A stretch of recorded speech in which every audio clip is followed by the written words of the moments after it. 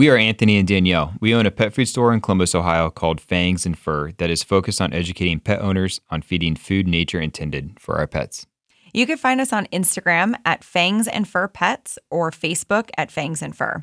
If you want to send in a question for Anthony to answer at the end of each episode, message us through our website at fangsfur.com. And if you like what you hear, please subscribe to our podcast, follow us on Instagram, Facebook, and leave a review. This is the Fangs and Fur Podcast. Girls Gone Raw. It's still body parts, but not what you think.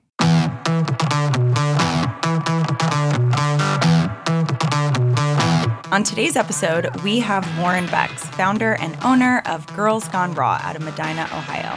We are so pumped for this interview. Instead of the customer question this week, we are going to celebrate 3 pet parents that recently transitioned their pets fully to raw. So be sure to hang on until the end of the episode for that. This is Dr. Jim Carlson. We look forward to seeing you at Lifetime Pet Wellness Center. We have a friendly professional team and offer conventional medicine, dentistry, and surgery, as well as integrative options such as acupuncture, chiropractics, nutritional medicine, Chinese herbal medicine, homeopathy, and more. We emphasize fresh foods because you wouldn't want to eat processed food every day, right? Visit us at lifetimepetwellness.com, Instagram, or Facebook, or give us a call at 614-888-2100. Well, welcome. Thanks for coming down. Thanks for having me. I'm excited. Of course, this is nothing new for you as far as coming down, and you actually just dropped a bunch of stuff off at the shop, so oh yeah, it's a standard. Lots of goodies. Regular Every Tuesday 2 weeks Friday. is my Fangs and Fur field trip, so Yeah, drop off as much as I humanly can. bunch of dead stuff, All the parts. all the parts. We got some really good parts this week. I'm excited about. I do. Actually, I yeah, think some we'll- new stuff. Yeah, we'll probably talk about it here in the podcast. Let's kick off with just like who you are. Like, tell us about yourself, like your, education, Yeah. your background. So I went to school. I went to Otterbein actually, which is why Columbus is considered home for me, even though I don't live down here anymore. I went to Otterbein for pre-vet. It was actually equine pre-veterinary, which is funny because I don't even ride horses anymore. But equine pre-veterinary, minor in biology. While I was there, I kind of realized that I didn't think I was cut out for vet school. I'm not a very good student. I'll admit it. I hate studying. Yeah. I don't have the brain to like sit in a Sure. classroom and listen to old people talk to me. So Yeah. I get that. but I like learning, but it needs to be engaging for me. It has to be something I'm excited about. So what I ended up kind of doing was taking my degree, cutting out everything that was just prerequisites, so all the physics and everything. And I started taking all these classes that sounded really exciting. So I took like comparative vertebrate anatomy, couple nutrition classes, lots of vertebrate biology and all of those kind of exciting classes. I audited some zoology classes. I ended up actually throughout college doing 2 internships at Columbus Zoo. One was doing enrichment for like the apes, orangutans, things like that. The second was working as a keeper in the North America section. I got to feed polar bears and wolverines, which was Whoa. sweet. That's so sounds cool. awesome. Oh yeah, these wolverines are like Savages. Satan's cat. I don't know if you've ever seen them. This thing's like seen snarling, ripping a whole Yeah. fish through this They're thing. I'm violent, like, oh, yeah. sheesh. Sheesh. But I met Nora the polar bear. I don't know if at Oh, the heck time yeah. she was the celebrity. I met Kolo the gorilla. We think actually she's were able to do still painting there. with her. Nora went to Oregon, Oh, I think, or just something. kidding. Yeah, but she was there for like a couple weeks, and then that was the year that they had like 3 polar bear babies. So I'm really, really passionate about wildlife biology, and I don't have time right now, but whenever I can have time again, I'm going to keep volunteering at my local wildlife center. But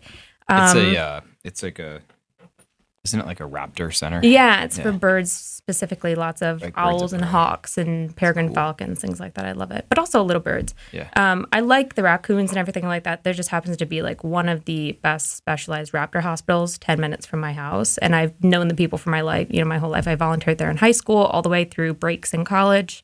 So hoping to eventually get to the point where I can afford to volunteer there again. But right now I'm working 24/7. Anyway, so I took these exciting classes in college, and it really kind of sparked my passion. I'm very much a person that needs to be doing something that feeds my passion. I can't just go to work, get a paycheck, go home. I knew that about myself from the beginning. And It took me a while to learn that. yeah, I wish I would have learned it before. I'm not a patient person, so it's like if it's not bringing me joy, bye, gone. Yeah. Good was for like, vet school? Yeah. Okay. Change my major. Bye. Yeah. So that gets me in trouble too. Let's be very clear about that. But Sure. I then started taking these classes where I was like, this is just crazy. And I remember it was in my nutrition class. I was working at a local kind of healthy pet store at the time. And I was taking my animal nutrition, which covered everything from dogs and cats to horses and cattle and chickens and everything like that. And, most of the nutrition these days is for feed animals because that's all we care about is keeping our food fed. They don't really talk about dogs and cats all that much. But I remember we were talking to a chicken nutritionist, like an expert. She went to these big, massive poultry farms and was in charge of setting up routines and nutrition panels for these feed birds. And she was preaching on how important it is that chickens are having animal product in their food. A lot of people don't know chickens are omnivores. They're not herbivores. It drives me nuts because on all these good egg brands and stuff, they're like vegetarian-fed chickens. Well, chickens aren't vegetarians. They're omnivores. Give them a choice. Yeah. Yeah, so that drives me nuts a little bit. But I remember she was preaching on how important it is that chickens have meat in their diet. And so she's like, and that's why we use beef byproduct to provide a meat source. And I raised my hand and I was like, well, wouldn't it just be better to feed them like an insect meal or something that's more biologically appropriate? And she's like, well, it's just, I stumped her. Right. And I was like, how hard is it to raise millions and millions of crickets? They're super high protein and fat. Right.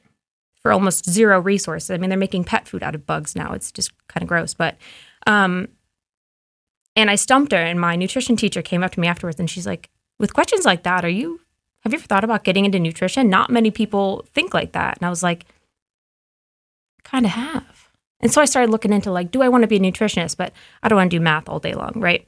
And like I said, at the time I was working at a pet store. So I started kind of talking to these reps that were coming in and I was like, wow, these people are excited. They're passionate. And these were people like Northwest Naturals, Origin, the quote, quote, good brands. Yeah. And Raw this was 2016. Raw was just kind of poking its head out. Primal was really big. And I was like, this could be really fun. I love talking to people. And I am good at selling. It's, I'm not doing it on purpose. I just love telling people what I'm excited about and spreading that news. And then I kind of started looking into those types of jobs. So right out of college, I ended up getting a pet food sales rep job with Champion, which is Origin and Acana, which is like the top high-end kibble brand at the time. Really exciting. It didn't end up working out. It was just too much travel, too much stress. And so I left that job and immediately was like, well, what the hell am I going to do with my life? Around that same time, all of my dogs had cancer. I have labs, tons of labs. They all had cancer, yeast, arthritis. I mean, they were just like riddled with issues, lumps. And we were just told, labs get yeast, labs get cancer. And you're labs probably feeding premium dry food. At the time, we were feeding Origin. Yeah, but I remember, growing up, we had labs on Eukanuba because that's what our vet told us to do, Eukanuba. And my first lab, Penny, we had gotten her when I was 3. She was my dog, She had died of cancer at like 8, maybe. Wow. I remember they had a lump. They said, oh, it's just a fatty lump. Don't worry about it. It's just a fatty lump. They get it. And it was not. It was cancer. Mm-hmm. And it grew very, very quickly. And she died really quickly. And it was devastating. Right? That was my dog. I'm still like hurt by it. So then I started to kind of piece together these things now that I had these tools in my brain, right? And when then my yellow lab and my chocolate lab, who I still have, both had some kind of cancer. And like I said, they were miserable. I was like, all right, you know what? Why not? Let's just take the leap. Let's do it ourselves. So we started doing homemade raw. I was reading every single article, watching every single video, kind of taking every single tool I had, talking to my vet for way too long. She probably should have charged me to develop supplements for them that I was making at home. And she was able to? Yeah, she gave me like the recipes for okay. Blended things. She was fantastic. Wow. A kooky lady, but she set me up with the turmeric paste. That was a game changer. And so when I finally was like, people were asking me to start making this for them because they wanted turmeric paste, but they didn't want the mess. And I was like, I could do this, and I could talk to people, and I could get that, I could get that good news out there, I guess, because I was excited about it. I was seeing results instantly with our dogs, right? And I think we had been mixing in Primal or something for a little bit, but not really full committing. And switching to fresh, being able to talk to these butchers and these farmers and get the meats and everything, I decided to start Girls Gone Raw. So people, chuckle at the name. My mom likes to tell everyone that it's not porn.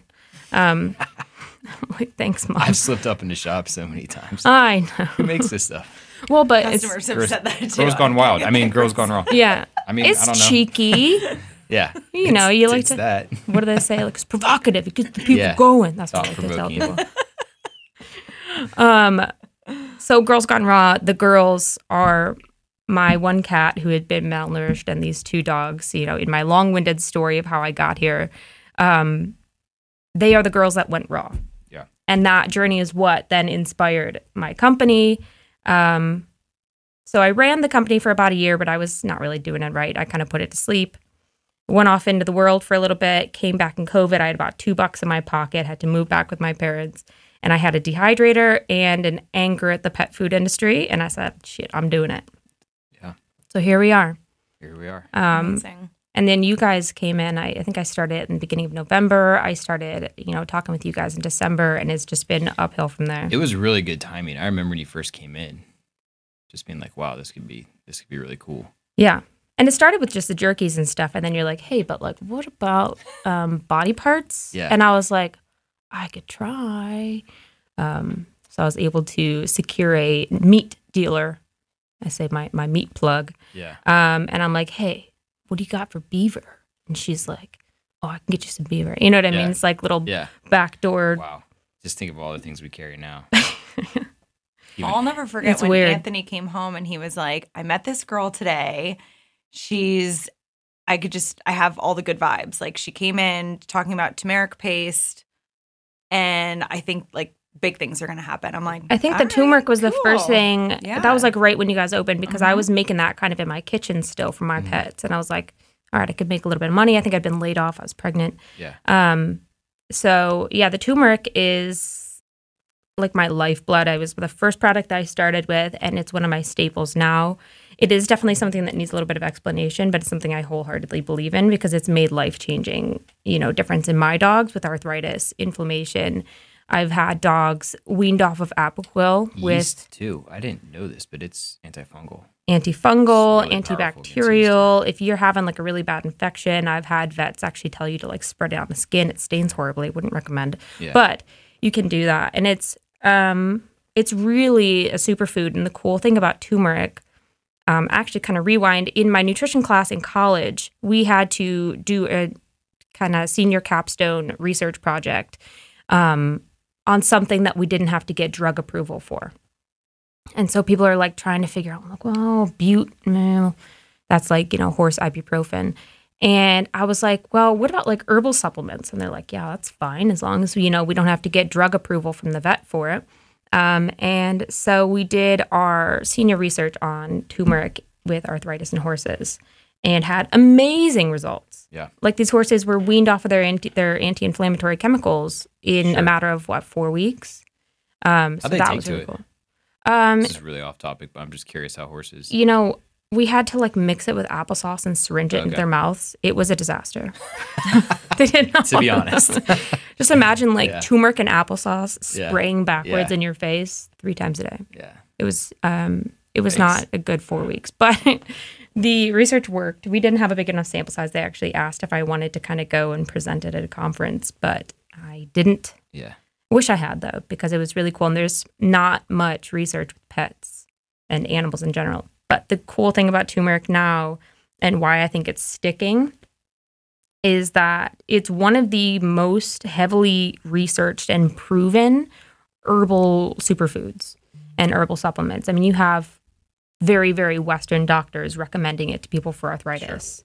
And It's found in a lot of products. Like, Yeah. You see that everywhere. I mean, turmeric, you're going to see Or curcumin. curcumin. Yeah, Yeah. curcumin is that isolated active ingredient in the turmeric. So, Right. yeah. A lot of joint supplements, even in the shop we have. It's in everything. I've seen it like for psoriasis.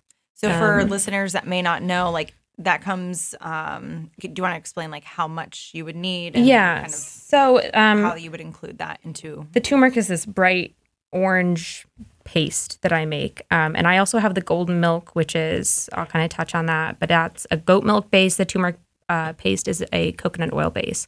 And that's just turmeric, fresh cracked black pepper, and coconut oil. So you scoop out just the tiniest, like a teaspoon I think I do a teaspoon for my 50-pound dog, and she has active arthritis, so I updose, right?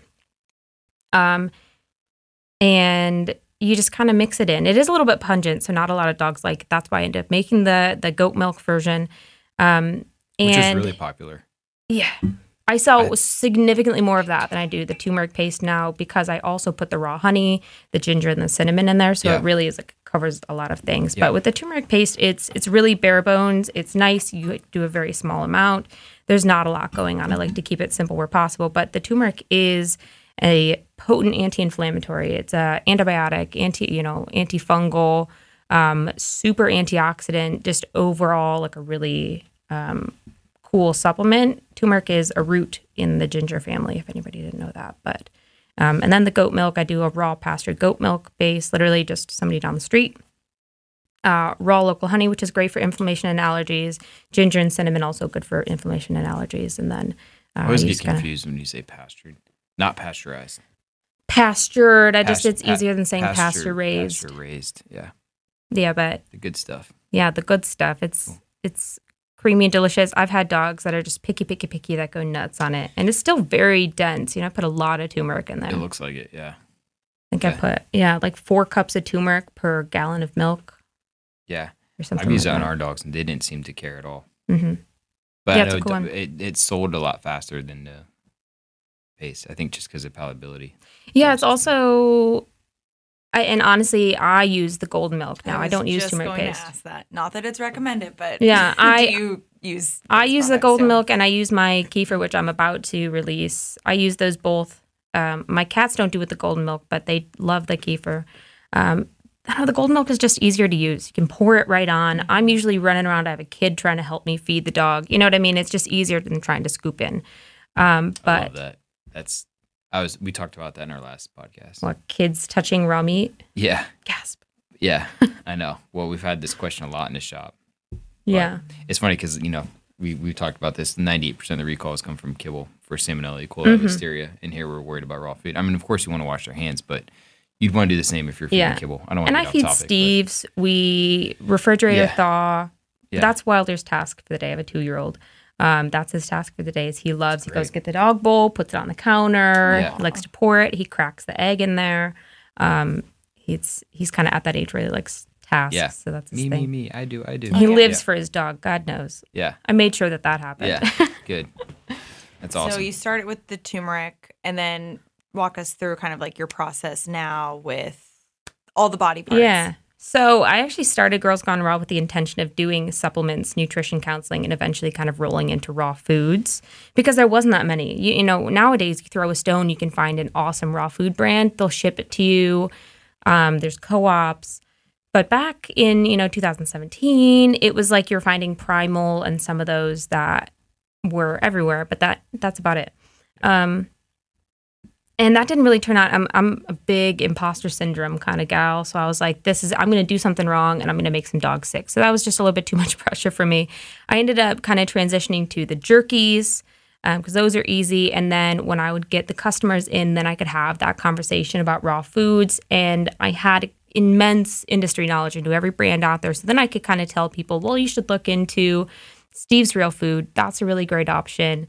And then you can add the turmeric paste to it, And that's really the biggest part of it and why I love doing markets and everything is because I can talk to people. Yes, I sell things. Yes, I make money off of it. But the biggest thing for me is able to get somebody in. They think they're just buying jerky. They leave with a complete different take on life and their pet's health. You know what I mean? It's like a mind. 100%. It's just a switch of a mindset. I think we have this conversation a lot in the shop, but it's just Well, it's the light bulb that once, goes off. Like when someone says, "Wait, we get this asked all the time. I can feed this duck foot to my dog." I'm like, oh yeah, dude, you're feeding greenies to your dog. Do you know what's in Oh greenies? god, it's like so gum or a milk bone. Like, believe me, this is actually providing really good stimulation and nutrition. You know, just the duck foot alone. You know. Yeah, the body parts get people. So I think I sell about half of what I do on like shock factor alone. The beaver feet and stuff. And it started with just like duck feet and kind of I call them like the PG-13. And then like she was like, hey, how about whole quail? And I was like, can I dry a whole quail? Yeah, I can dry a whole quail. They're beautiful. I love those things. They're actually cute. Really popular. Yeah. I have a couple cat owners that love them. Well, and it's hard with dehydration because you have to be careful with the size, right? For those that don't know, like with bones and drying, the dehydration process isn't cooking, but it's not raw, right? So there's heat applied, but it's a very low temperature. It's just that kind of killing temperature is what they call it, where you're killing the bacteria, but not changing the structure of the nutrients. And the big thing is the collagen in those bones. A lot of people freak out. They'll be like, I'm so confused. I've been told my whole life that you can't feed cooked bones. And I said, well, first of all, don't feed cooked bones. You're right. Yeah. Second of all, these aren't cooked. I do about 160 to 165 degrees, and that kills those bacteria, but it keeps the collagen in the bones intact, and it actually kind of makes them nice, dry, and crumbly. So when your dog chews a dehydrated duck foot, those bones are just going to crush, and it's going to scrub the teeth in the process. Versus if you do a fried chicken wing or something like that, that's a very high temperature. It hardens the collagen. So when those bones are cracked, they don't bend anymore. They splinter. Yep. So that's the big difference with that. And then the low temperature dehydration saves a lot of the nutrition too. And I started getting more into it. And I was like, I love the idea of a whole prey meal. I like to call myself like a PG raw feeder because it's like I couldn't give my dog a whole rabbit. I don't even know that my dog would know what to do with it. I was a vegetarian for a very long time, and it makes me real sad. But also, I want my dog to have the absolute best nutrition, and a whole prey meal is a balanced meal, right? It has the organ, it has the fur, it has the fats from the brain and the eyes and the... I tell people all the time, it's like the quails, yeah. Like that's like a meal. That's a meal replacement. It is. And they're like, really? I'm like, well, plus lots of water, but... Well, yeah, added the moisture back in, but I mean, they're not getting that with kibble. Yeah. But yeah, so, and I'm like, this is what a lot of these foods, like, you know, like the science diet, you know, they kind of tout that they what they did is they dissected a mouse and then developed a diet that was, you know.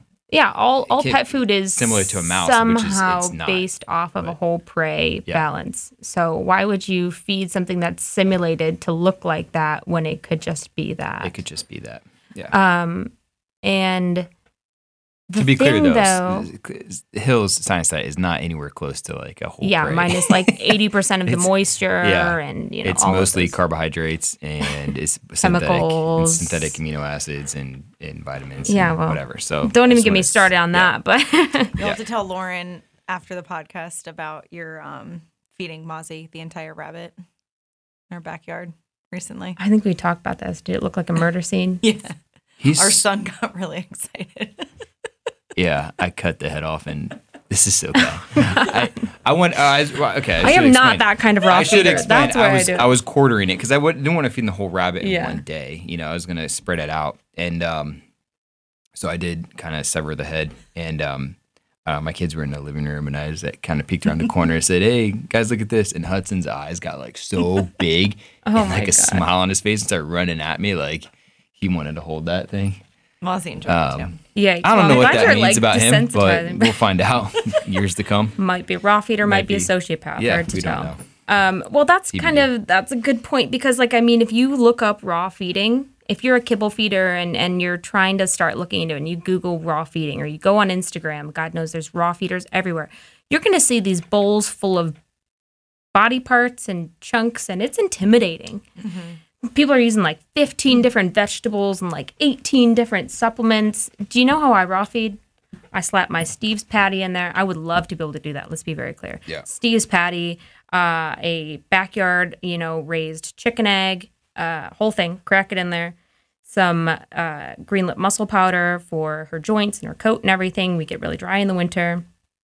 And then whatever supplements I have, I'm like, and that's some just turmeric paste today. And that's just because you and I are like, this is how we are. So we add a bunch of stuff to it. But honestly, you could just throw the patty in there, and that's complete and balanced. It is. I mean, I don't like to rely on anything that's complete and balanced. And there's always things that you can supplement. But yeah, there's days where I slap a patty in a bowl and run out the door. Yeah. And like, that's fine. It doesn't need to be so complicated. And a lot of people get intimidated by that. So the biggest thing with Girls Gone Raw and like my Instagram platform is I like to try to make it less intimidating. I like to make it more absorbable. And I think sometimes if you say like, hey, you should buy raw chicken feet, people are like, oh, I don't know. Right. It's kind of scary. It's kind of gross. But somehow a dehydrated chicken foot is a little bit less intimidating. And it starts a conversation with the dehydrated stuff. People are like, okay, so I can just feed this whole thing to my dog. I'm like, yeah, they'll love it. It makes me feel good too when people, like new people come in and they're not raw feeding yet. They're feeding dry food and their dog is only getting dry food, but it makes me feel better that they're now leaving with some kind of real food. You know what I mean? And even have you read the Forever Dog book yet by Rodney Habib and Karen Becker? I just finished my certification. Like I literally just finished it, so I haven't. A laundry list of things I need to read also. I'm reading, I wanted to read Feeding Dogs, so that's what I'm on right now. So there's a million books out there. Look into them, read them when you have time, get the audiobook. But I just cracked into Forever Dog book. I think I'm only like 2 or 3 chapters in, but like in the very first, the introduction, they say. Weren't you reading that on vacation? Yeah. What happened? Too much vacation? Margaritas and books and ADHD brain just don't, But I got pretty far on it.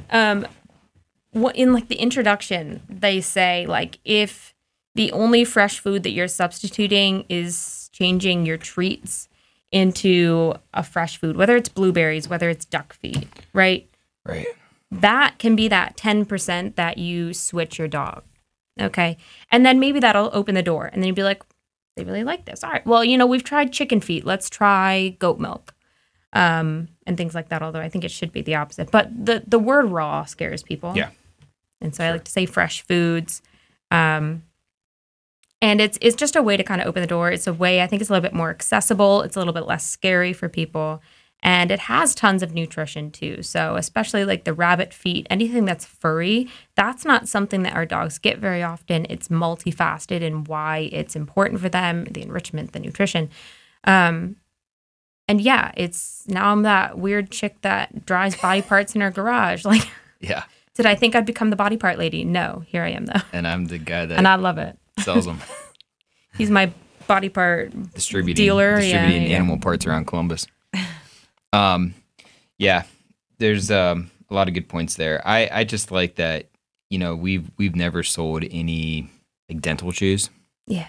We've always sold like real food because I'm a huge believer that, raw meaty bones, these dehydrated chews are really what, the anecdotal evidence is so clear. When you have a dog that has never had these kind of foods before and they've only eaten raw food or dehydrated chews, like you see it, you're like, wow, you see these other dogs, but I just wanted to make a point like with Greenies and these other things. So this is Whimsies. These are companies that people like. I get this question asked a lot, like where are they in their store? Do I sell them or why don't I sell them? I sell your things, which I really believe in, and I know they do a lot better job actually cleaning teeth. They do. All the tendons, all the fiber, the connective tissue in there is so much more abrasive and scrubby. The spongy bones. Yeah, those tendons and stuff, as gross it is to think about that, but those tendons are what really gets in between. They have to really work on them and chew, and it literally is flossing their teeth. And on the other hand, when you feed your dog a Greenie, it's like people continuously feed their dogs Greenies, and I usually just hear they do it because they like it. But it doesn't actually do it. So if you look at Greenies, like the first ingredient is actually wheat flour. Yeah, like and Whimsies, it's potato starch. Has your dentist ever told you to chew on wheat flour to clean your teeth? Like it makes and especially for a dog, it's like even more detrimental than it is for us. And then they have glycerin, wheat gluten. Powdered cellulose, which powdered cellulose is actually salt. It's salt. It's like it's just plant fiber. Yeah, I have a definition here. Powdered cellulose is made by cooking raw plant fiber, usually wood, and various chemicals. So it's no vet will ever tell you that letting your dog eat wood is a good thing, but No. vets will tell you to feed greenies. Mm-hmm. And I just kind of want to touch because they're infuriating to me because they're just so deceptive. People buy greenies thinking they're doing an awesome thing for their dog. They're taking care of their teeth. That's good. You should care about that. You feel good about it because it's shaped like a toothbrush. Yeah. You feel good about Whimsies because they're shaped like hedgehogs. Mm-hmm. Okay? Your dog doesn't care what shape it is. The toothbrush shape does not make it any better for your dog's teeth. Look at the ingredients. Yeah. And there's like 15,000 ingredients in there. I have the whole thing right in front of me. It's a what whole exactly is paragraph. about good for your dog's teeth? Yeah. I don't understand. Yeah. Just because it's chewy, is gum good for your teeth? I don't know. I do it if I have bad breath, but I'm not necessarily sitting there thinking it's scrubbing my teeth. I shit you not. Greenies had posted. They have an advertisement on Instagram right now that says that you don't need to. I'm paraphrasing, but essentially that brushing is really difficult and you don't need to do it. Just give them a greenie instead. Can you believe that? I'm like, oh my gosh! So now you're taking it even. These you're are the really things that keep me up at night. And yeah. you know what? How many people has that ad made its way to? And those people are like, oh, I'm going to stop brushing my dog's teeth and just feed them greenies all the time. And that is not that pet parent's fault. That is the industry's fault for feeding them that crap. Right. And it's allowed. But I mean, the facts are, 80% of the dogs in the U.S. have periodontal before they're 2 years old. So that tells you that the food's not working and these greenies sure as hell aren't working either. Yeah, well, even my, 13, 12-and-a-half-year-old lab, we were feeding her kibble for most of her life. It was the good kibble, right? But she now has tartar that we're still trying to correct. Yeah. A lot of people are like, oh my gosh, you're gonna hate me for saying this, but like I fed kibble for years. They're like, oh, I gave my dog a cupcake. I'm like, that's okay. My dog gets cupcakes. Yeah. I fed kibble for most of our lives. Not that I had much say over it. I was younger, but it's the fact that you're doing it now. You can reverse this by starting to switch out those greenies for raw chicken necks and things like that. It's reversible. It might take a little bit of work and consistency. Yeah. And if it's really bad, teeth might need to be pulled. Unfortunately, we had to do that with Foxy. I mean, what, it was 2018 teeth? You can't unrot a tooth. You can't unrot a tooth. But then you look at it's when you see it like I do, just night and day. Like she was eating literally kibbles and bits for 6 or 7 years, and then Mozzie's been eating raw food since he was a puppy. He's going on 11 this year. Never had a dental cleaning in his life, and his teeth are damn near perfect. Mm-hmm. You know what I mean? He gets a lot of your stuff. He obviously gets raw food. Mm-hmm. You know what I mean?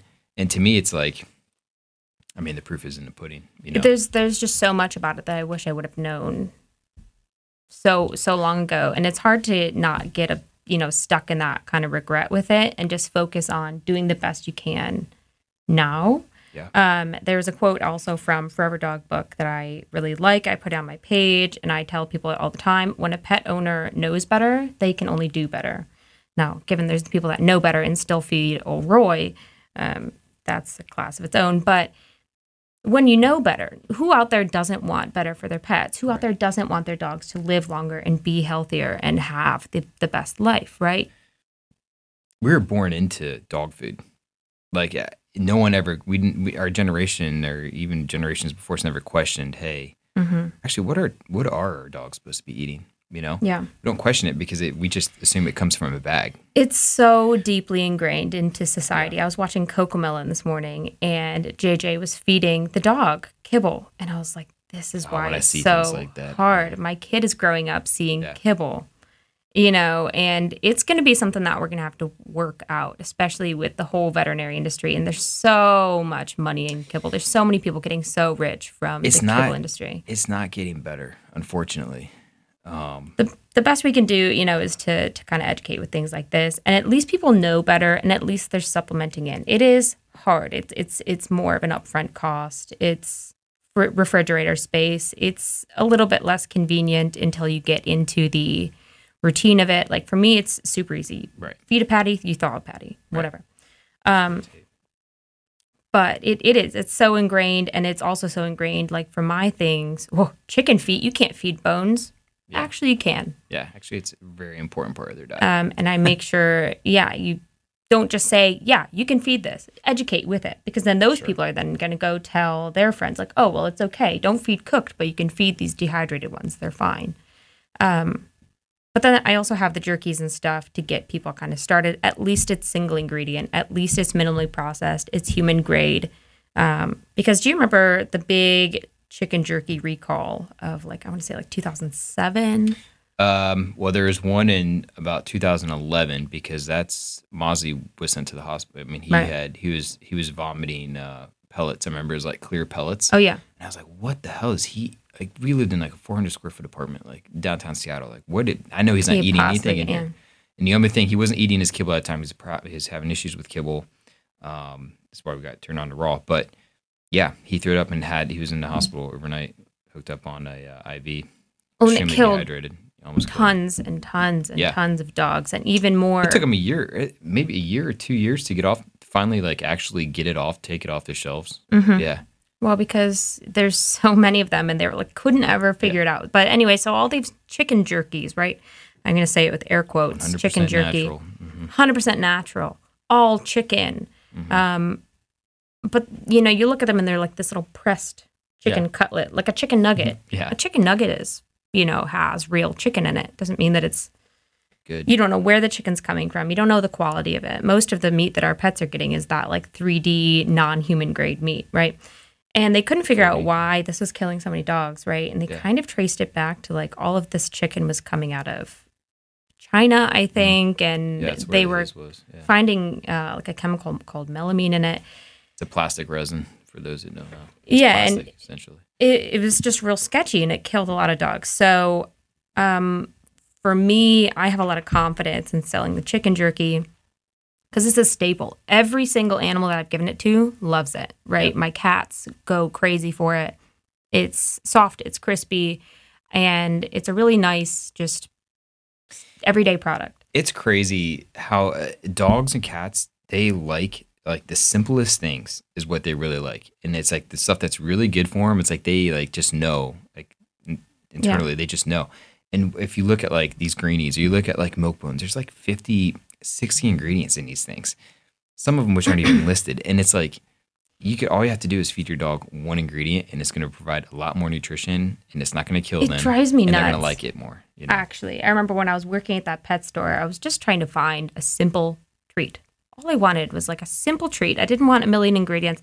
And even the healthy ones just had a whole laundry list of ingredients. And I was like, what? Why do we need glycerin? Why do we need caramel coloring? Why do we need smoke flavor? My dog doesn't give a shit if it tastes like smoke. Yeah. And so that's why I think it was even in college when I had started just making small batches of meat and stuff because I had this malnourished kitten that I had bottle raised, and I just wanted healthy stuff for her. We are so proud of our sponsor today, our friends at Steve's Real Food, who help make the Fangs and Fur podcast come true. Steve's makes real food from locally sourced ingredients that enable you to give your dog or cat nutritional meals every single day with no fillers or preservatives. Anthony, what do you like best about Steve's? Well, a lot of things, really. For one, their long history. They've been doing it longer than most. But more importantly, they're whole food ingredients. They don't use any synthetics, and it's real simple. What do you mean simple? Well, when people look on the back of the bag of kibble, they see a long list of ingredients that most people don't even know what they are. You'd almost have to be a chemist to know. When they come into Fangs and Fur, I'll always pull out a box of Steve's Real Food, and I'll show them what's in their food. And what you see is beef heart, beef liver, beef kidney, raw goat's milk, broccoli, real food. And Mozzie likes it too, so I'm a big fan of Steve's. I know, Anthony, and I love their mission statement to produce food that is good for your pet and the land they walk on. So come into our shop to learn more about Steve's from Anthony, or visit stevesrealfood.com.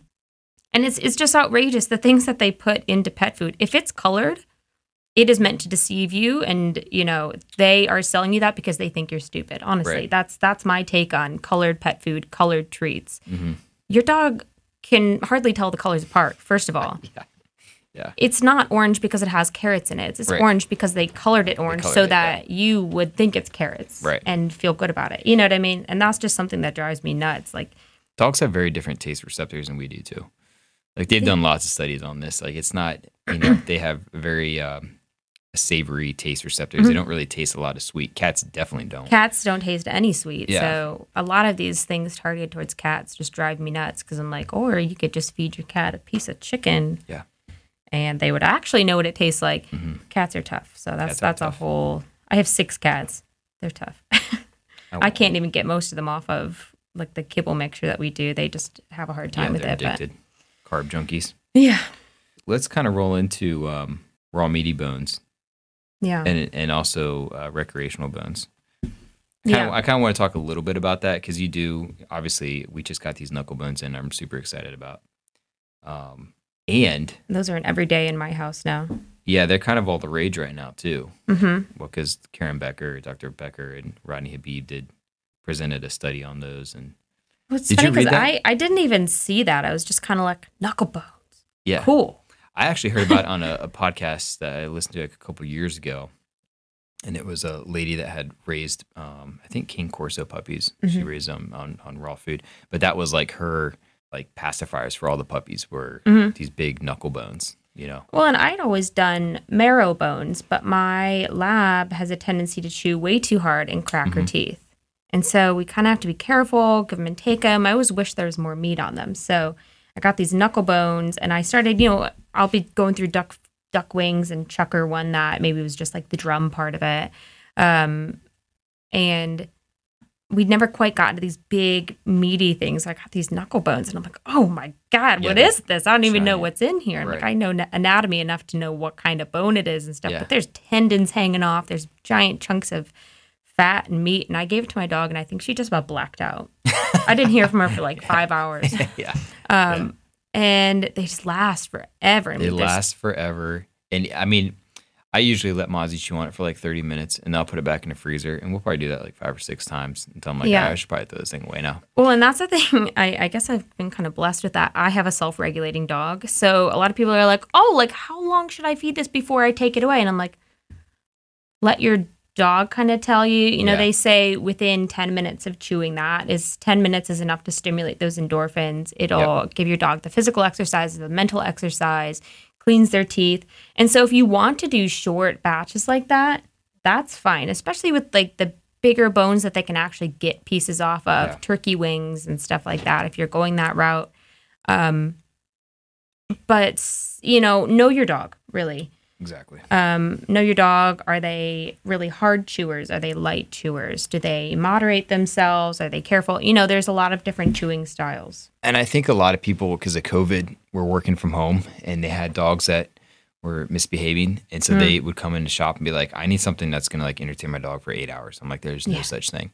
Like, especially not in the dehydrated world, because anything that's going to last long is going to be giant, and then I'm not going to dry it because it could still break. Sure. I mean, the raw meat or the knuckle bones could do that possibly. I don't know if they probably could do it, but it's not natural, and I wouldn't recommend doing that. I mean, that's why I like to do 30 minutes. I guess Mozzie's been out there with that bone for like an hour maybe, but then I'll take it away. Yeah, I've been giving them, and I actually got these kind of, I don't even know what the heck part of the bone it is. It's just like a big, I think it's part of the elbow that a flexor tendon was attached to. And I've been giving them to Briggs, who is a heavy chewer. And like that dog has to have something in his mouth 24/7. So I've been giving them to him, and he scrapes off. They crush really nicely. I haven't had any big chunks come off. Even though it's that big weight-bearing bone, he's able to really scrape nice chunks off of it. And that's where you get that spongy bone, all of that good marrow, and like it's just scraping. It's that good abrasive. Yeah, those kind of bones, they did a peer-reviewed study that found that these kind of bones were extremely effective in removing tartar buildup by 90%. Because that's basically that nature's toothbrush right there. That's why necks are great, because those vertebrae are just complete sponge in the middle. And so as they're crunching through all of those tons and tons of tendons in the neck, same with feet, you get those little bones that are just to that spongy bone in the middle with a thin layer of that hard bone on the outside. They crunch into that, and it's just scrubbing all sides of the tooth, flossing in between. And that's why they say like that's nature's toothbrush, because you're getting all those different aspects, plus the enzymes on those raw meats. Mozzie gets a lot of, obviously he gets a lot of the raw chicken feet, the raw duck feet. Necks are huge. I mean, he probably gets 3 of those a week at least. Mm-hmm. But the knuckle bones are all new to us. We've never really had any, like, I don't know where you even get those. Except from you. I am, yeah. You know what I mean? I guess maybe I know some butchers you will really have to go but to processors because we had to beg the processor to cut them off. I mean, it's a huge chunk of bone, and it's not something that they're going to normally. Usually just like take the good stuff off, throw the rest of the leg away. Yeah. And so we had to beg them to save them for us, and we're, paying enough to make it worth their time. Yeah. Because they're just so awesome, and they're so unique. It has so many different little crevices. It has, like I said, tons of tendons, and those tendons are really gummy and chewy. Well, that's why I like I don't actually give Mozzie very many marrow bones, like as far as he used to when he was a puppy. I mean, I call him like a pacifier for puppies, but when they're older, I just worry about, I've seen a lot of dogs break teeth on them, just like deer antlers. I've seen dogs also kind of scrape their front teeth if they're going at it too hard with their front teeth. And so, but these, I mean, I've watched Mozzie. I have videos, like 10-minute videos of Mozzie chewing on these bones, on the knuckle bones, because he uses like his carnosules and like his incisors and like everything. His molars, like he's using all his teeth, and he's got to put his head at different angles, and you can actually see those carnosules like doing their scissor action. Like it's just like crazy how stimulating it must be, but also it's a good way to remind yourself that those teeth are not meant for grains. yeah. They're not doing all that much on grass. No flat molars back there. Bears, interestingly enough, have flat molars. It's because bears are omnivores. Well, yeah. Dogs are technically, oh God, they're opportunistic carnivores. Yeah, that's a whole different one. But yeah, if you look at the dentition and again, I studied horses, right? Horses are designed to eat grain, plants. That's about it. There is not a single sharp tooth in there. They have giant, flat, grooved molars that grind and go in rotation. Dogs have no rotation. They have no flat surfaces, and they have a very, very, very, very, very short gut. Grains and plants need to be fermented in the gut to extract that nutrition out. It's hard to digest. And so horses have this huge, long digestive tract, and same with any kind of ruminant, any kind of herbivore. Some of them have multiple stomach chambers and and then ability to throw it back up and chew it. That's that rumination process, because it's ferment, chew, chew. And then horses have what they call like a hind gut fermentation. I want to say it's in the cecum, like really lower intestine, and it just sits there for a while and kind of mulls around, pulls every last little bit out of it. Right. Dogs have none of that. It's pretty much in and out, which benefits them in the case of if there is pathogenic bacteria, if there is anything that they don't like. That's why dogs are like kind of, they poop really soon after eating, because it's pretty much in and out, especially with kibble, where it's 5 hours, 5 to 6 hours, I think is the total time it takes. Humans, I think, is like 12 to 16. It has on that, but less work to do because they're designed to have a more rich diet. Well, I always tell people, like, if you give your dog a carrot, like give your dog a raw carrot, it's going to come out a raw carrot. It comes out a raw carrot because it cannot break down cellulose. This nutrition course is really, it's like been trying to tell me that dogs are, it's like a scale. You know what I mean? And that it's an omnivore scale. Just because it can eat plants doesn't mean that it should. Yeah, and there is, I think I am a believer that there is a place for some absolutely plants in the diet, like 100%. I think there's, well, I guess phytoplankton isn't a plant, it's a single-celled organism, but we do a lot of phytoplankton. We do a lot of blueberries. I have to either cut or bite into the blueberry to give it to Mozzie, or he won't eat it. I just kind of mash it in the bowl. But I mean, even, Wilder didn't finish his strawberries for breakfast. I threw them into the dog's bowl. And I'm a big believer in that. But it never really makes up more than a small portion of her meal. Sure. And she's pretty sensitive to yeast, so I try to keep it low. And if it is, it's going to be that lower sugar fruits and veggies. But I'm a firm believer in adding produce in moderation. You need to keep it within that like 10% ratio. And keep in mind that most of your base mix foods, raw foods, are going to have plant in them unless you're doing one that's just that PMR, prey model style, like Vital Essentials, some of those. Most of them are at least going to have even Steve's actually has a prey model. Do they? They do. I've ordered it every now and then if I can't, if their barf model is out of stock. But I didn't know that. Good do to know. Do you want to talk about vegan diets? No, I'm just kidding. You want to see me have a stroke over here? It's all right. I just had to read a 66-page book on it, so. I'm going to bring that up later. I saw an ad yesterday saying, our dogs are obese because of all this meat that we're giving them. And I was like, no. I had to stop my inner keyboard warrior. But, again, I was a vegetarian for a very long time. I have a lot of people that feed my treats and my supplements religiously that are hardcore vegans, lifetime vegans. We do too. We have a lot of my customer base are vegan or vegetarians. Because you're a vegan or vegetarian because you want the best for the animals and you want to do no harm for the animals. And so the best thing for that is to give them the absolute best nutrition, the optimal nutrition for them. And sometimes it's hard because, you are contributing to lives. Sure. But you don't these judge a companies lion too, for eating a gazelle. You know what I mean? Right. Exactly. 100%.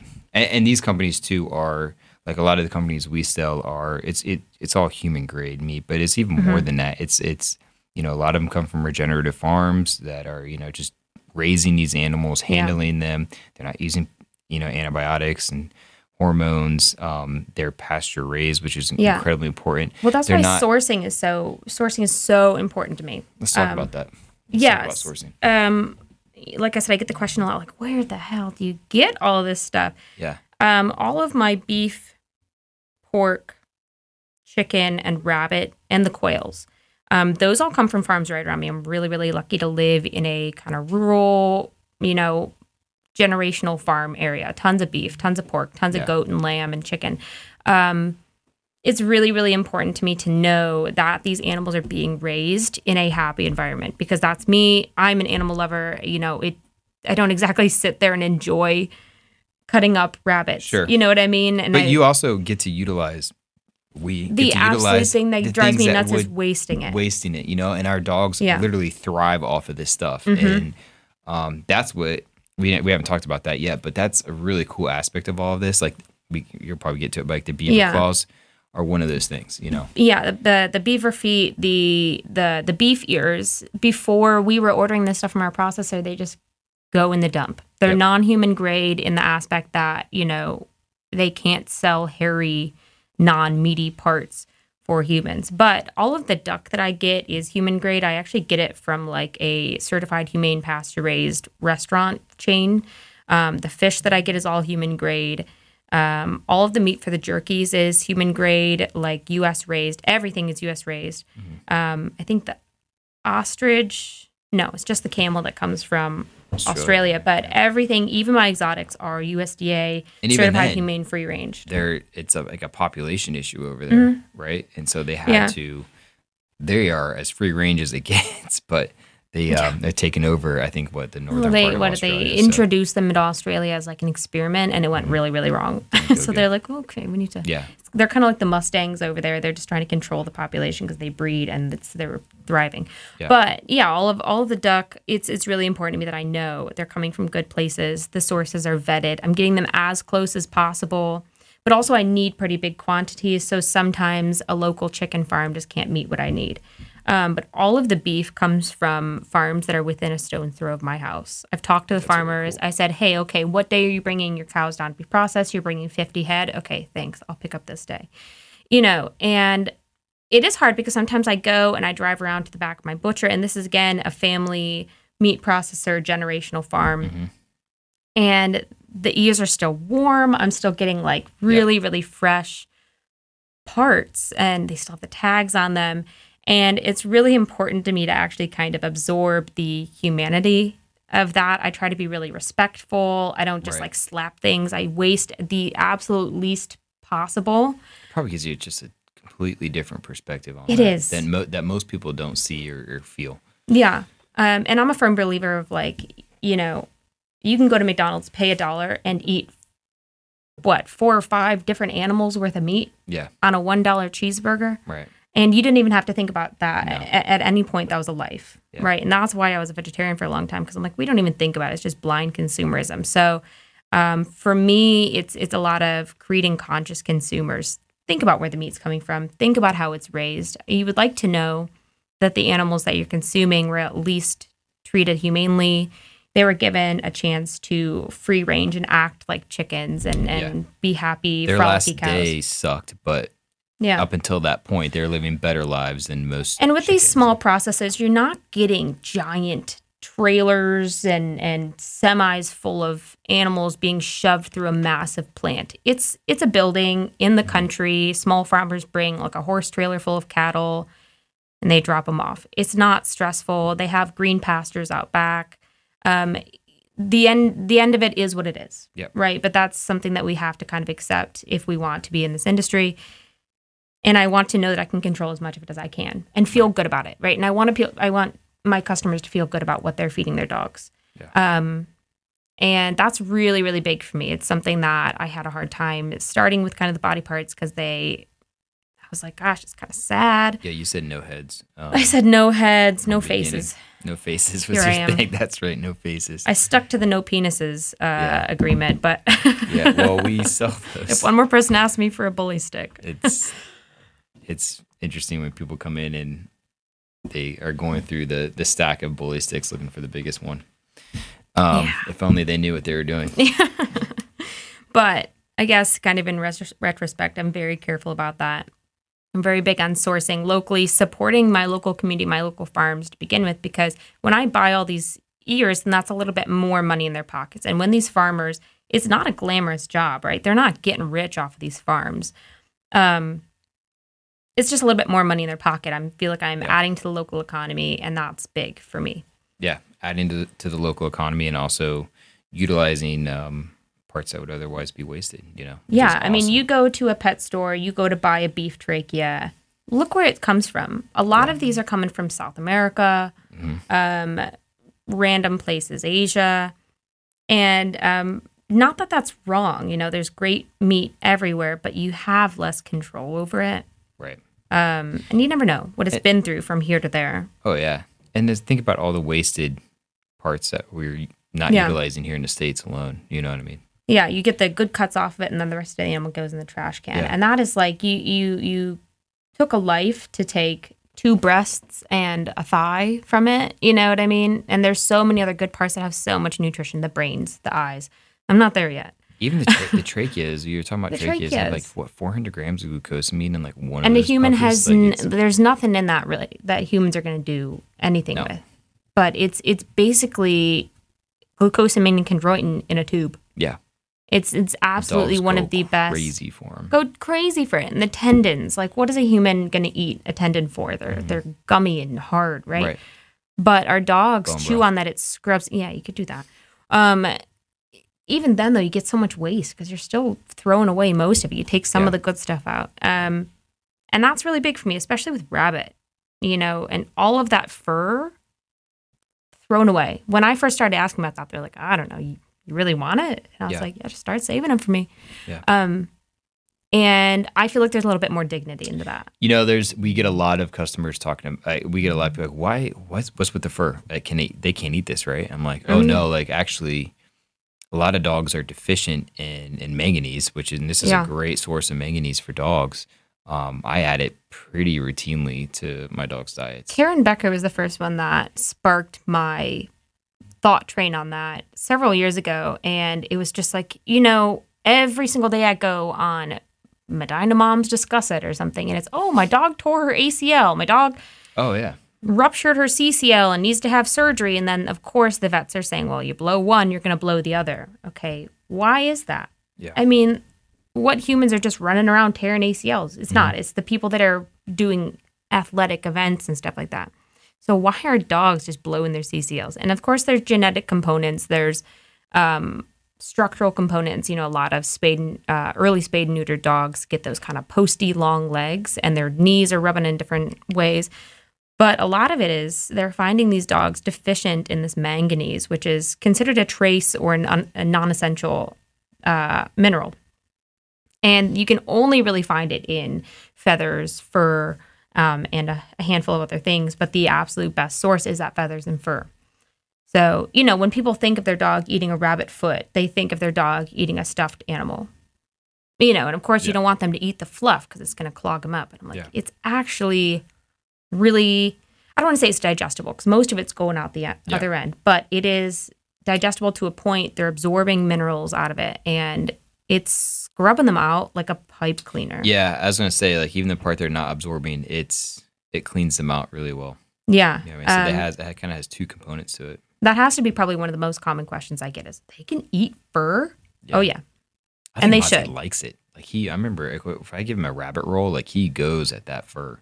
Those are probably like the hottest thing because they're so strange. They're just fluffy and kind of gross and messy, and dogs go absolutely ape shit over You know them. what I hear all the time about the rabbit feet is the dog, or sometimes a cat, but the dog will carry it around for days. And then finally bury them, play with them. And then finally they'll eat them. And it's always like once they feel that crunch, like, oh, there's bone in there. Oh, they think it's like a toy. Yeah. And they feel that crunch and it's game over. Yeah. So sometimes at the shop, like I'll break one and the dog's like, oh shit. Ew. Oh, That's why I always do I the can eat sniff this. test with the rabbit feet. Yeah. Because they're like, oh, I don't think that my dog's going to be at it. And it's like a beagle. And I said, Yeah. I think you'd be surprised. And I let Yeah. them sniff it. And the dog's like pupils blown. The dog's like on the table. And I'm like, Right. just give them the chance to figure out that they're carnivores. And it's uphill from there. Uphill from there. But the next thing you know, they're coming to my website and buying like 15 rabbit feet and a rabbit roll and rabbit heads because their dog all of a sudden realized that they have these senses. I mean, it's like their rabbit feet stink, right? I don't wash them. I don't wash any of the rabbit. And I do that on purpose because that smell is part of the exciting part of it, right? We're stimulating the mental, impulses of your dog that they forgot they had. Yeah. When's the last time that you gave your dog scent enrichment, unless you're doing barn hunt or some kind of scent training? Not very often. Yeah, scent is a really interesting part of diet too. But I was just watching a video about how dogs smell. They essentially smell in like 3D, and they can tell which direction things are moving just through like scent. It's like a massive part of their brain and their existence. I forget how many times. It's like 800 times, not 800 times, but it's on a proportionate to our brains. Their olfactory is huge. It's hundreds of times more. Yeah. And that whole long nose is just like with those sense receptors. They have like two, their noses go two different directions, like to breathe in air, but also another one just to like take in the molecules. I haven't gone that deep on it, but I know it's hardcore. It's cool.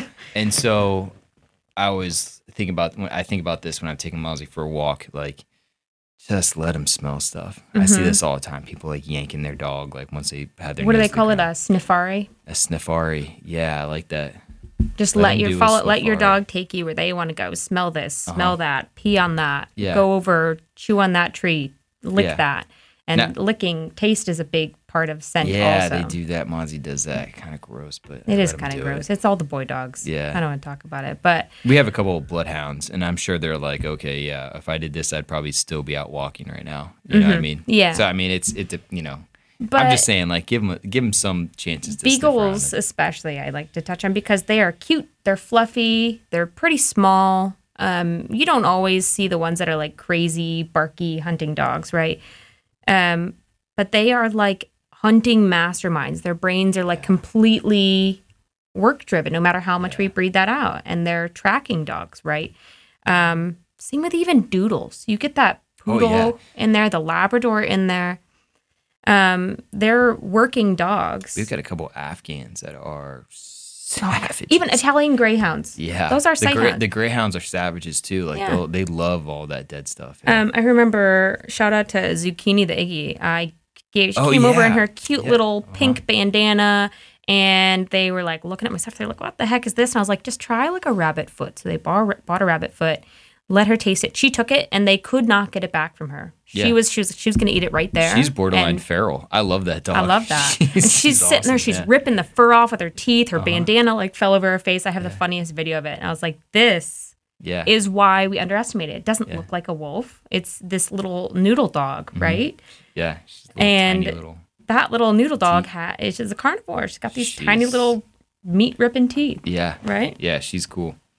She eats, they do a little raw now, or lightly cooked, small batch. Yeah. Yeah. And even like I said, if you're just adding in those treats and stuff. But yeah, I tell a lot of people with the rabbit feet and the kind of smelly stuff, wrap it in a towel, throw it out in the yard. I have some people that use them as like scent training with their dogs. They'll hide it in somewhere in the house, or they'll stuff it in a toy, and just the scent alone, it doesn't have to be peanut butter, right? That you're using to get your dog to chew on something and work for something. Yeah. They'll work for the peanut scent. Butter thing, yeah. I get it. My dog likes peanut butter too, but she likes rabbit feet a lot more. Yeah. gotten a little bit off topic. No, here. we actually didn't. We talked about a lot of stuff I wanted to talk about. Chew sessions and best chews for different dogs. But again, I think that's, just knowing your dog. I think, for puppies, I think larger bones are great for them just to make sure they can learn how to do it without like trying to inhale it. Well, and I like the knuckle bones for that also because with puppies, the big thing is like don't feed them things that are harder than their teeth.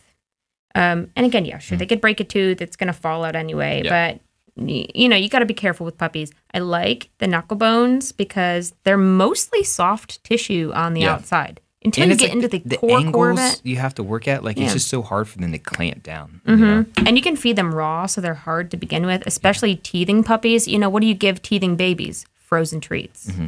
So give them a frozen knuckle bone, put them in a tile room somewhere, check back in a while. They'll be fine. They'll have hardly made any progress on it. Yeah, frozen duck necks. Another good one. Even if you want to, the dehydrated duck wings that you have, I like to hold on to one side and I'll just stand there and talk to the pet parents and let the puppy chew on it, I tried to do that. Belle bit the crap out of my hand. So. Some dogs aren't. Yeah, so that, I will say that, puppies will start developing their jaw muscles around 6 months of age. So I actually like to get them to learn how to chew on stuff before they develop those jaw muscles because I worry about if you don't expose these chews to them as puppies when they're adults, they're just going to want to inhale it. They're not going to know how. They're going to be extremely strong jawed and clamp, swallow.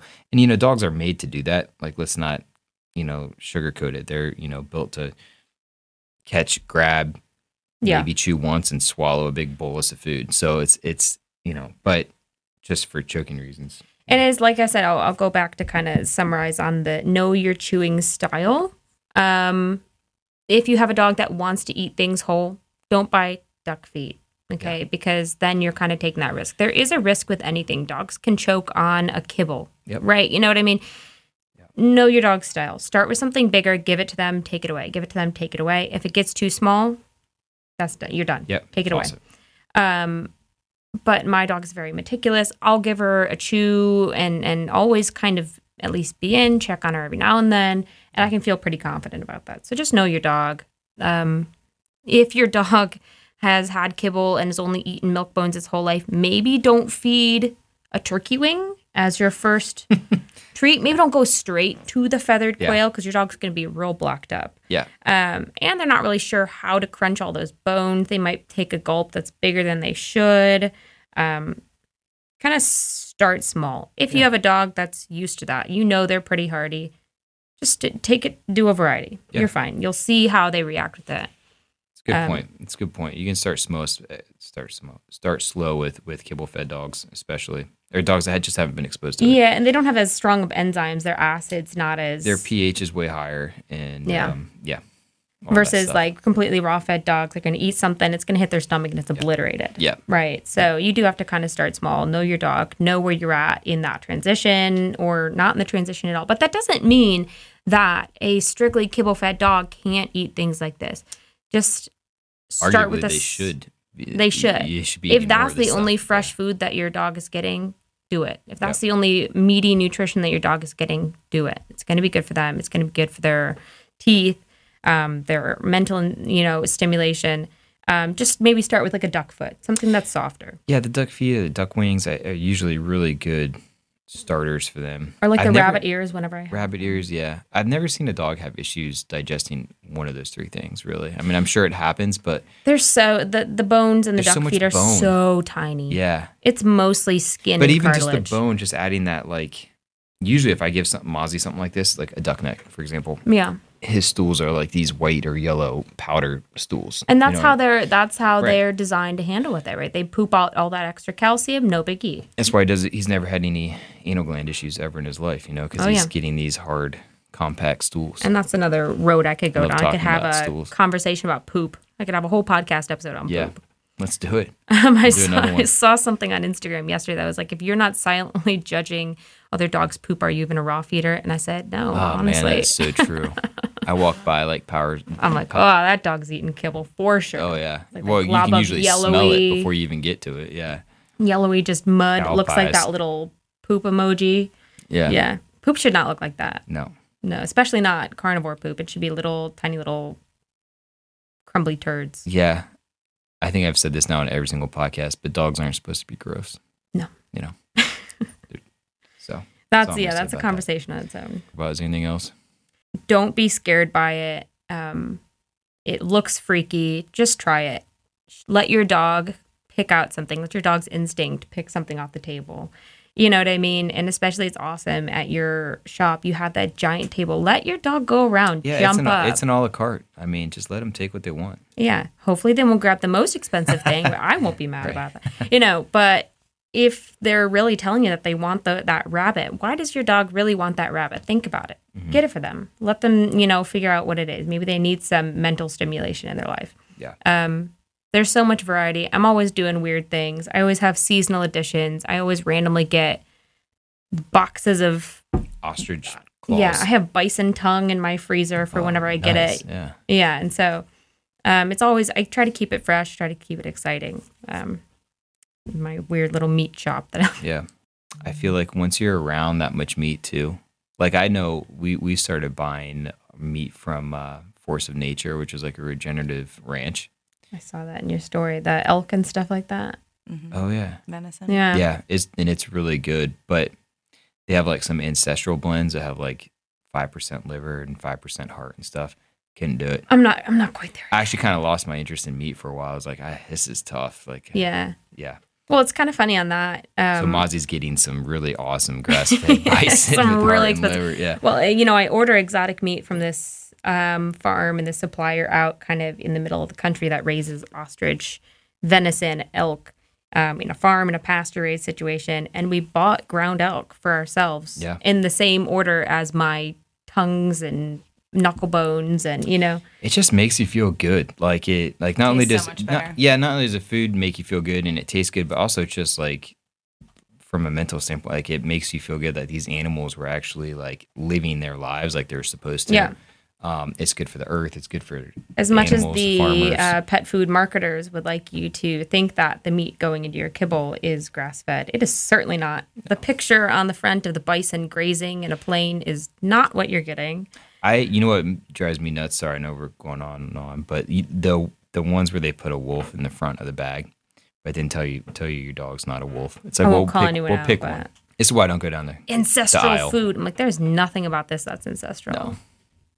A wolf certainly is not eating potato starch. Powdered cellulose and synthetic amino acids. Drives me nuts. Well, so much to unpack today. Thank you so much for being here. Yeah, I could talk forever on it. You have to come down again. So why don't you tell everyone how they can find you if they're not in Columbus? I'm really big on Instagram. I'm a very visual person. I like to share a lot of cool quotes from these books that I'm reading from professionals that I admire. And I like to kind of give easy, non-intimidating advice, some nutrition, 5 top, raw food brands that I like, 5 kinds of protein. And I try to do that. So Instagram at Girls Gone Raw Pet Health. Facebook is the same. I don't put as much energy into that, but you can find me on there as well. And then my website is just girlsgonerawpet.com. Girls Gone Wild. Not Girls Gone Wild. It's like Girls Gone Wild, but raw, like raw meat. The amount of times that I have to explain that to people over the phone. Still body parts, but different. Yeah. It's different parts. Different kind of parts. That's what's funny. I rate everything like G-rated to R-rated. Like the beavers in the back. That's the R-rated bin. That's the R-rated. But staying on theme. Yeah, Girls Gone Raw. If you catch me at a market, I'll be the one in pink with the pink. Not sure when I became this pink monster, but my whole thing is pink. So. Yeah, the website and Instagram, t-shirts, my whole tent, tent, everything. Kind of the one last note that I wanted to make to people. I have a lot of conversations with people, and a lot of them are kibble feeders, and maybe they've lost pets in the past to things that they're now, as they're getting educated, are learning that they could have made a difference in their pets' lives had they known more about this. I want to go back to that. When pet owners know better, they'll only do better. Don't feel ashamed, that you didn't know this. Don't feel embarrassed that you could have done better. Don't get stuck in the regret of that, right? Just do as best as you can now. You can only go upward from here. You can heal tendon injuries with, by feeding tendons, by feeding raw foods and things like that. You can heal gut issues. You can heal allergies from the inside out with probiotics. just kind of go upwards, see what we can do. Add goat milk, add bone broth, add in some body parts. It's not your fault for not knowing these things. I like to blame the industry for deceiving you, the vets for not giving you accurate information, from withholding this potentially healing information from you.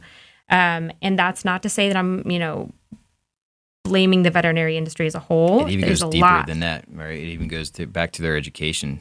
A lot of times I kind of get mad. I mean, I it's think Hills that's teaching these vets. Yeah. If these vets had been educated by a non-biased nutritional source that was covering all different kinds of food, would they still be selling Hills? Probably not. I would say I got a good sign of this. This isn't an indicator of things turning around, but something that kind of made me feel really good is we actually had an instructor from Columbus State reach out and wants me to come talk to her veterinarian students. I was like, wow. And she said just to offer customers a difference of opinions on things. I was like, wow, good for you. I told her in an email. I wrote her a really nice, lengthy email, like telling her how. Thank you for being open to it. Right. And even if it's not raw, cover just more fresh diets, more appropriately balanced diets, with moisture. It doesn't have to be raw. The word raw, like I said, scares people.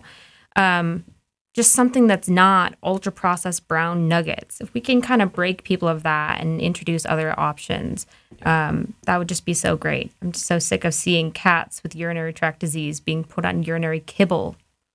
The last thing your cat needs is more dehydration. So, well, they put more sodium in there so that they drink more water. Does that make sense, right?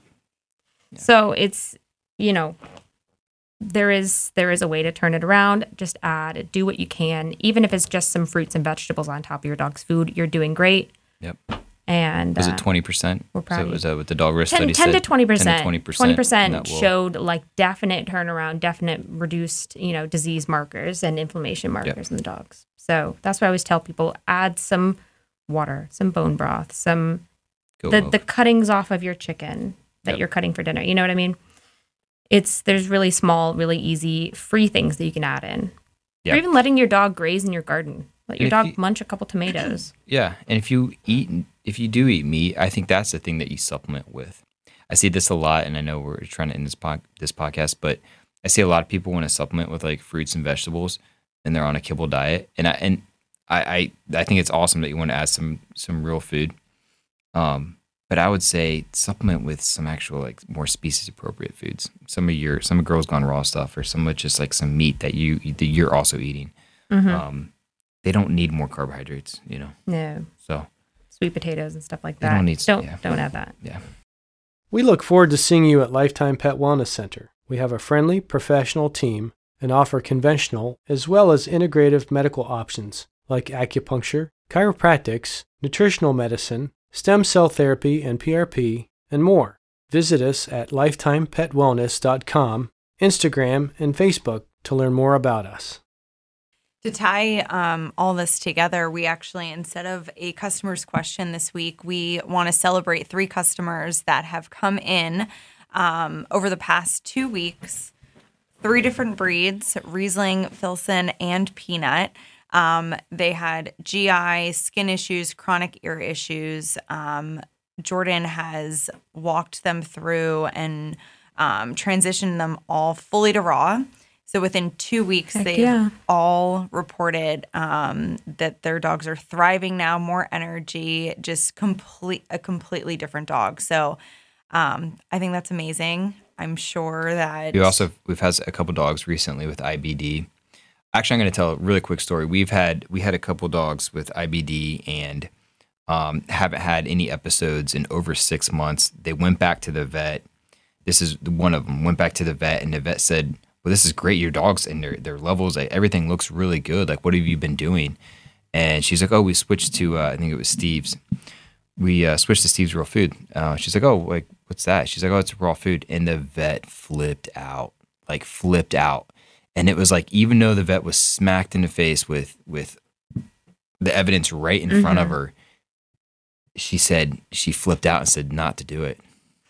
And so, of course, this lady called me and was like, "Hey, my vet said that this has all these pathogens. It could have this and this, and it's not, complete, and all this other bullshit." And so, we talked for like a good 30 minutes over the phone about it, and she was completely, relieved and understood the process. It's a hard one because you want to trust your vets, but at the same time, the information is just so ass backwards sometimes. I mean, you have a dog that's completely, actually she's got 2 dogs and they completely healed. Like they're completely different dogs. And the vet was, even with not only, the blood results, but also just like the evidence, the physical. The proof is in the pudding. And she just still, it's like, what does it take? And they'd rather your dog be on Apoquil 3 times a day for the rest of its life than try something else. I took money from that vet, I guess, is one way why they were frustrated. I don't know. That's why we do it, though. That's why we do what we do. We love to see pets heal. We love to see, these conditions reversed. We love to see them get off of chronic drug use and things like that and kind of get onto a more holistic path. Because, a healed dog is a healthy dog is a happy dog. And that's all we want in the end is our dogs to be happy, right? That's right. So if you have a question that you want us to answer on our next podcast, you can find us a few different ways. You can send an email to Danielle@fangsfur.com. You can find us on our website, fangsfur.com, or you can direct message us on Instagram at fangsandfurpets. The views and opinions on this podcast should not be used as an alternative to veterinary advice. We always encourage you to seek the professional advice of your vet. Before starting a raw diet, we encourage you to ask lots of questions, do your research, and speak with a qualified vet and or canine feline nutritionist.